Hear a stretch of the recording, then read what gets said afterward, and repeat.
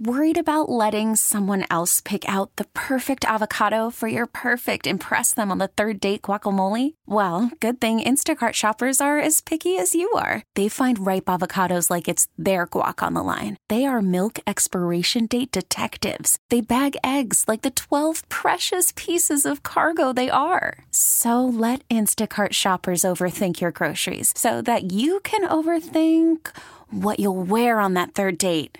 Download the Instacart app to get free delivery on your first 3 orders while supplies last. Minimum $10 per order. Additional terms apply. Time now for our daily tech and business report. And today we are joined by Bloomberg News Autos reporter David Welch. Thanks so much for being with us this afternoon.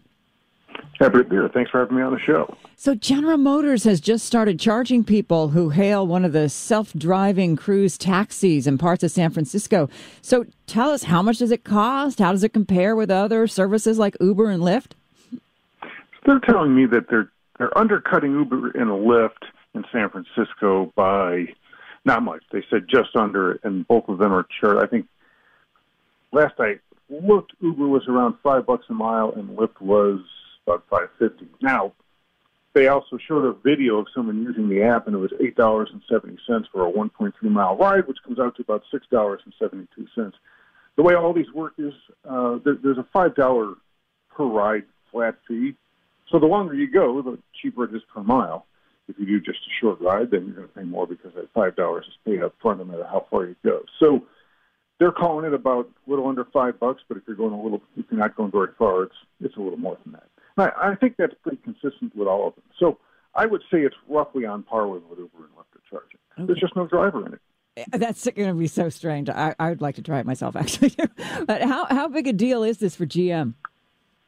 This is huge, and it's really huge for the entire autonomous vehicle industry.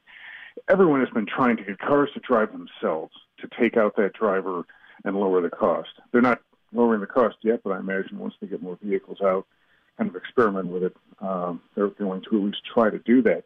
But it's really big because GM originally wanted to do this by the end of 2019. And they had to delay it because the technology wasn't ready and the regulatory systems to allow it to happen weren't really ready. And Waymo, which is Google's self-driving unit, has had similar delays. And some of the other companies, some of the startups that have been developing this technology, they couldn't get up and running fast enough and start charging revenue for it. And they either went out of business or they had to sell to a bigger company like Amazon in order to keep developing their autonomous systems. So it's been a very difficult and longer road than everyone hoped for to get to self-driving vehicles. And General Motors, through the Cruise subsidiary they bought in San Francisco, is doing it, and they're charging money. Do you think people, I'm curious, but do you think people in general will be willing to get into cars without drivers? Will there be that hesitancy? Some people might be hesitant, for sure. I think early adopters, every technology has them. People were lining up when the rides were free to check it out. So certainly it's captured the imagination of a lot of commuters. Other people might wait and just say, okay, I'll let somebody else try that first and jump in after it appears to be safe, right? You'll get some of that. And, eventually, I think a lot of people will do it. I don't want to date myself here, but I remember being in what was, when I was a kid, admittedly, an old warehouse. It still had one of those ropes to pull the elevator up. And elevators used to have somebody manning the controls, and now all of that is a thing of the past.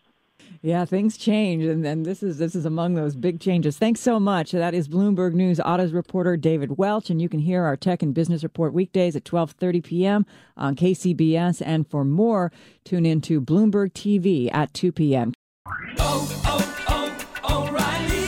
Protect your vehicle's engine with a full synthetic oil change and save with Mobil 1 at O'Reilly Auto Parts. Purchase 5 quarts of Mobil 1 full synthetic motor oil and receive a $10 O'Reilly gift card after rebate. See store for details. With your Mobil 1 purchase, you'll also receive 2 times points during O Rewards Bonus Points Month at O'Reilly Auto Parts. O'Reilly Auto Parts.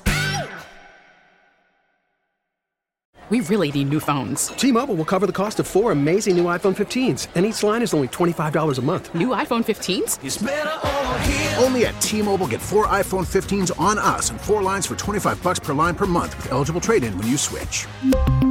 Minimum of 4 lines for $25 per line per month with autopay discount using debit or bank account. $5 more per line without autopay, plus taxes and fees. Phone fee at 24 monthly bill credits for well-qualified customers. Contact us before canceling account to continue bill credits or credit stop and balance on required finance agreement due. $35 per line connection charge applies. See T-Mobile.com.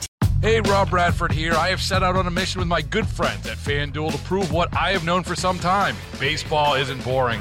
Now I have a daily podcast to prove it with some of the most notable people in the baseball world, screaming baseball isn't boring from the mountaintops, or at least agreeing to come on our show. Players, managers, GMs, and yes, even the commissioner of baseball, Rob Manfred. It has been a constant wave of baseball's most powerful voices. So join the revolution. Subscribe and soak in Baseball Isn't Boring. Listen on your Odyssey app or wherever you get your podcasts. You'll be glad you did.